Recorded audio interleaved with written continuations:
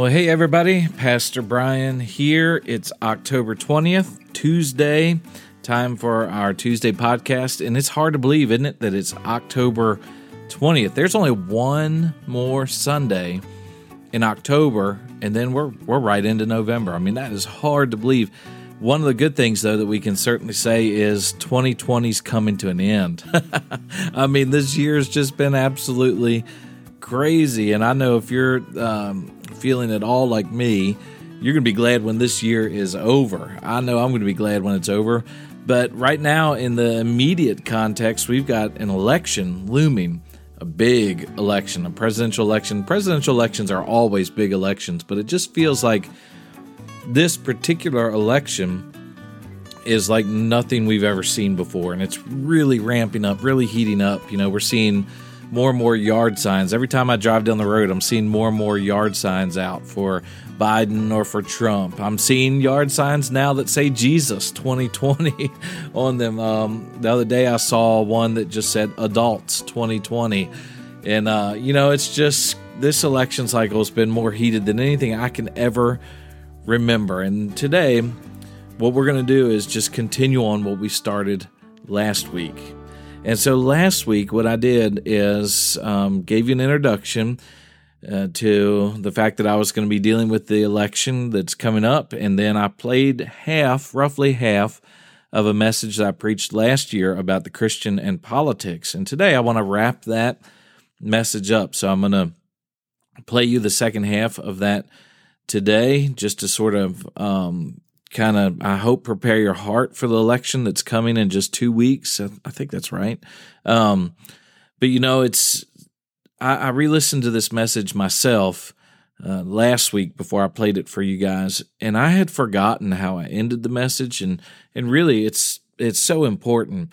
You're going to see, or hear rather, that the way this message ends, I think, is the most important thing of all. We can think hard about our politics and how we approach politics and what candidates we're going to vote for and what issues drive our votes. But in the end, there's one thing that's more important than any other thing when it comes to this issue of politics and how we treat one another, particularly in this political season. So I hope you'll stay tuned, listen to the remainder of this message, and then I'll be back right on the heels of it to give you some closing words and get us ready for the final podcast about the election before the election. So here we go, picking up part 2, the Christian and politics. Jesus is saying that we're salt, preserving the culture from going bad, and that we're light, pushing back darkness, making it possible for people to be able to see the truth. And in our particular context, one of the ways that we're allowed to be salt and light for us. This is not true for every person living on the planet, but for us living in the culture and the place that we live in, one of the ways that we get to be salt and light is by taking advantage of the political system and influencing it by voting. You with me?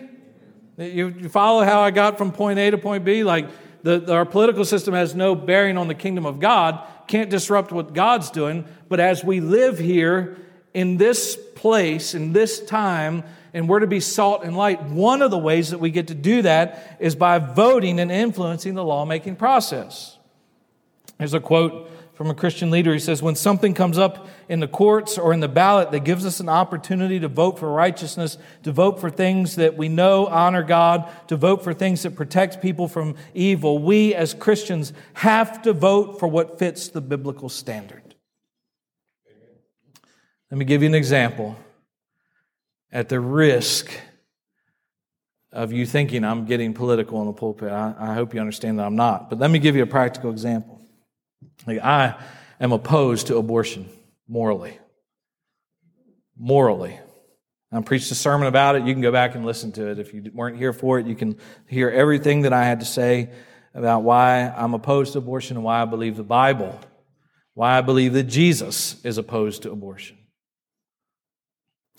I believe abortion is evil. You heard me right. Now, I don't believe that every person who has an abortion or performs an abortion is evil. But I believe abortion is evil. And I believe that as a Christian, I have a responsibility as salt and light. When I have the opportunity to change or to influence or to speak on the issue of abortion, which I think is evil, if I have an opportunity to vote against it, then I have the responsibility as salt and light to vote against it. You see how they relate to one another? So our political process can't impact the kingdom of God, but as Christians, we can utilize our political process to be salt and light. That's why you should be involved, even though it can't influence what God is doing. Number three. This is so important. Write this down and put it somewhere where you'll see it over the next year. No political position should cause us to violate the command to love our neighbor. Amen.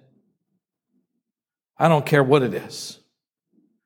No political position should ever cause us to violate the command of Christ to love our neighbors. John chapter 13, verse 35, Jesus made a statement about how people will know if we are actually His disciples.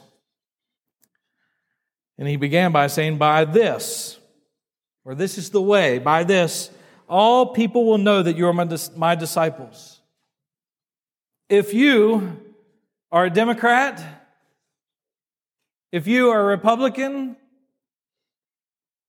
if you're a conservative or a liberal or whatever you want to call yourself, did Jesus say that? Because let me say that there are people on both sides, by the way, who will say, because you are this, you can't be a Christian. They are using political beliefs and ideologies to define what a Christian is, what a follower of Jesus is. Jesus says there's a very simple way that people will know that you're my disciples. By this, all people will know that you're my disciples if you have love for one another. If you love one another. That's a statement about His followers. That's a statement about us as Christians. I would be incredibly disappointed if any of you became one of those people battling with other Christians in an unloving way based upon political ideologies. But Jesus also said in Matthew 22, 37 through 40, and this makes it broader, it goes beyond just church and Christians. When asked about the great commandment, you know it, He said, you should love the Lord your God with all your heart and with all your soul and with all your mind. This is the great and first commandment. And the second is like it. You shall love your neighbor as yourself. On these two commandments depend all the law and prophets. The command to love our neighbors. Now, I just want you to do something with me as we sort of start getting to a close this morning. In fact, Gary, you can come on back up. I want you to go through a little exercise with me that I hope will help you when we're dealing with this subject of politics. And I want you to think about the person who is most unlike you when it comes to your political beliefs. I mean, just think, I'm assuming that most of you in here are relatively conservative, so just think of the most liberal person. In fact, what I'd really like for you to do is think of that person that you, whether liberal, conservative, or whatever, I'd like you to think of that person that you've seen on the news or on your Facebook feed or wherever that just makes you want to scream. Think of the person. Maybe it's just a visual you have in your mind, or maybe it's an actual person, but just think of somebody who's just as far away from you as you can get. You getting it? You thinking of them? Are you participating with me? I mean, I tried to do this week as I was thinking about this. Think of the person that disagrees with every position, even the positions that you hold, like the one I mentioned earlier, that are moral positions, and you think are non-negotiable and you just can't get over them morally. Think of the person that opposes those positions. Think of that person, and now I want you to consider this. that other person who's so exactly different from you in every possible way you can think of is actually exactly like you in the only ways that really matter. They were created in the image of God. That person that you can't stand, that you wish would move to a far-off country and you'd never hear from them again. That person that just makes your face turn red anytime you even see them was also just like you, created in the image of God. And just like you, they're no different than you. Just like you, they are fallen in their sin. So far, check 1, you're both created in the image of God. Check 2, you're both absolutely sinners. Let's check another box. Because of your sin and their sin, both of you, and I'm including myself in this as I'm talking to you, but both of you deserve and are destined to go to hell. So far, there's no difference in any of the eternal ways that matter. There is no difference between you. Created in the image of God, born sinners, destined for hell. Let's check another box. Their only hope is found in Jesus Christ, who died to pay for their sin and your sin. Again, you're exactly the same. There's no difference between you and this person. Created in the image of God, born into sin, deserving of hell, and your only hope is Jesus Christ. So in that sense, when we think about these things and when we think about issues like politics, we put them in their proper place, I hope that we would realize that in the way that, or in the ways that matter and the things that are eternal, all of us are in the same boat, the exact same boat. None of us are any different than the other. And so maybe a good thing that we can do today as we close and prepare to take the Lord's Supper is to focus on those things in our life and in the lives of others where we've had difficulty loving other people,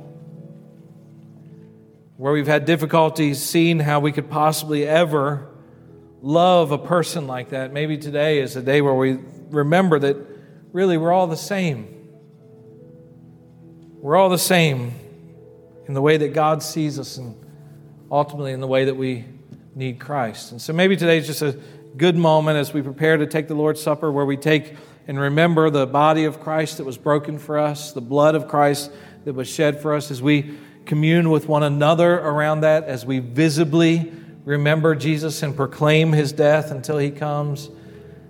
Let's just focus in on the gospel and put everything else in this world, all the issues that we've dealt with, all the things that we've thought about over the past 10 weeks or so, and put them in their proper perspective, that nothing is as important as how a person relates to Jesus. And that really is the big issue. In the end, you know, as Christians, in particular, as followers of Jesus, people have been called and commissioned to be His witnesses and to share the gospel with people. You know, in the end, the most important thing for us isn't how a person votes. It isn't the way that somebody views politics or whether or not they agree with us politically or not. But in the end, it's all about a person's spiritual condition. Do they know Christ? Do they have their hope in Christ or not? And we're all the same in that regard. All of us are sinners. All of us need a Savior. And so in that sense, your greatest political enemy is exactly the same as you. And I would just encourage you to remember that, especially as we enter into these. I mean, I just don't know what's going to happen over these next 2 weeks. I feel like, this is pure speculation. I don't have any insight here. I don't have any reason to ask you to think that this is more right than anything anybody else says, but I feel like it's going to get more crazy over the next 2 weeks. I feel like there's probably going to be a bombshell or two as far as some news story, some story about one of the candidates or both of the candidates that's meant to sort of derail their prospects of being elected. And then I honestly feel, and I've said this before in a couple of different contexts, but I honestly feel like no matter who wins, whether it's President Trump or whether it's Joe Biden, no matter who wins, I really believe that our society, our country, is in for an even more tumultuous time politically in the months and perhaps years ahead until there's a leader that can really unify us. We're such a polarized country. I just don't see any way that this isn't extremely divisive no matter who wins. And so, let's focus on the things that really matter the most. And if you've been here on Sunday morning for the series through 1 Peter, let's remember that our hope, we're called to live in hope. We're hopeful about not the resurrection, but the return of Christ. We're certain of the resurrection, and we're hopeful about the return of Christ. We believe he's coming back, and we believe when he comes, he's going to institute a kingdom that will never end. He's going to make all things new. He's going to set all things right. And so let's keep our hope in Christ where it absolutely belongs. As I close down the podcast today and wrap things up for this particular podcast, I just want to give you a little bit of a preview of what I'm going to do next week. I'm going to try to do this wisely, but I'm going to try next week to help you, or maybe not even help. Maybe that's not what I'm trying to say. I'm just going to talk to you about what influences me as a private citizen, as a Christian follower of Jesus, what influences my vote, and the issues that matter to me most, and the potential consequences of this upcoming election for those of us who are followers of Jesus. So I am going to talk to you. I've never done that. In all the years I've been pastoring, I've never, ever entered in. And listen, I'm not going to mention the candidates by name. I'm not asking you to vote for one or the other. I'm just going to tell you how I think through the process of voting as a follower of Jesus Christ. It may surprise you what I have to say. So next week, join me back here on Tuesday as we talk about how we vote as Christians. And let's be prayerful for our country, be prayerful for the church, be prayerful for me. I'll be praying for you. I pray for all of you. I pray for our church family throughout the week leading into our worship times together. I'm praying for you. I want you to know that. I really am. And I hope that you'll be praying for me. Listen, stay well, stay safe. Whatever you do this week, honor Christ with your life in every single thing that you do so people can see your good works and give glory to your Father in heaven.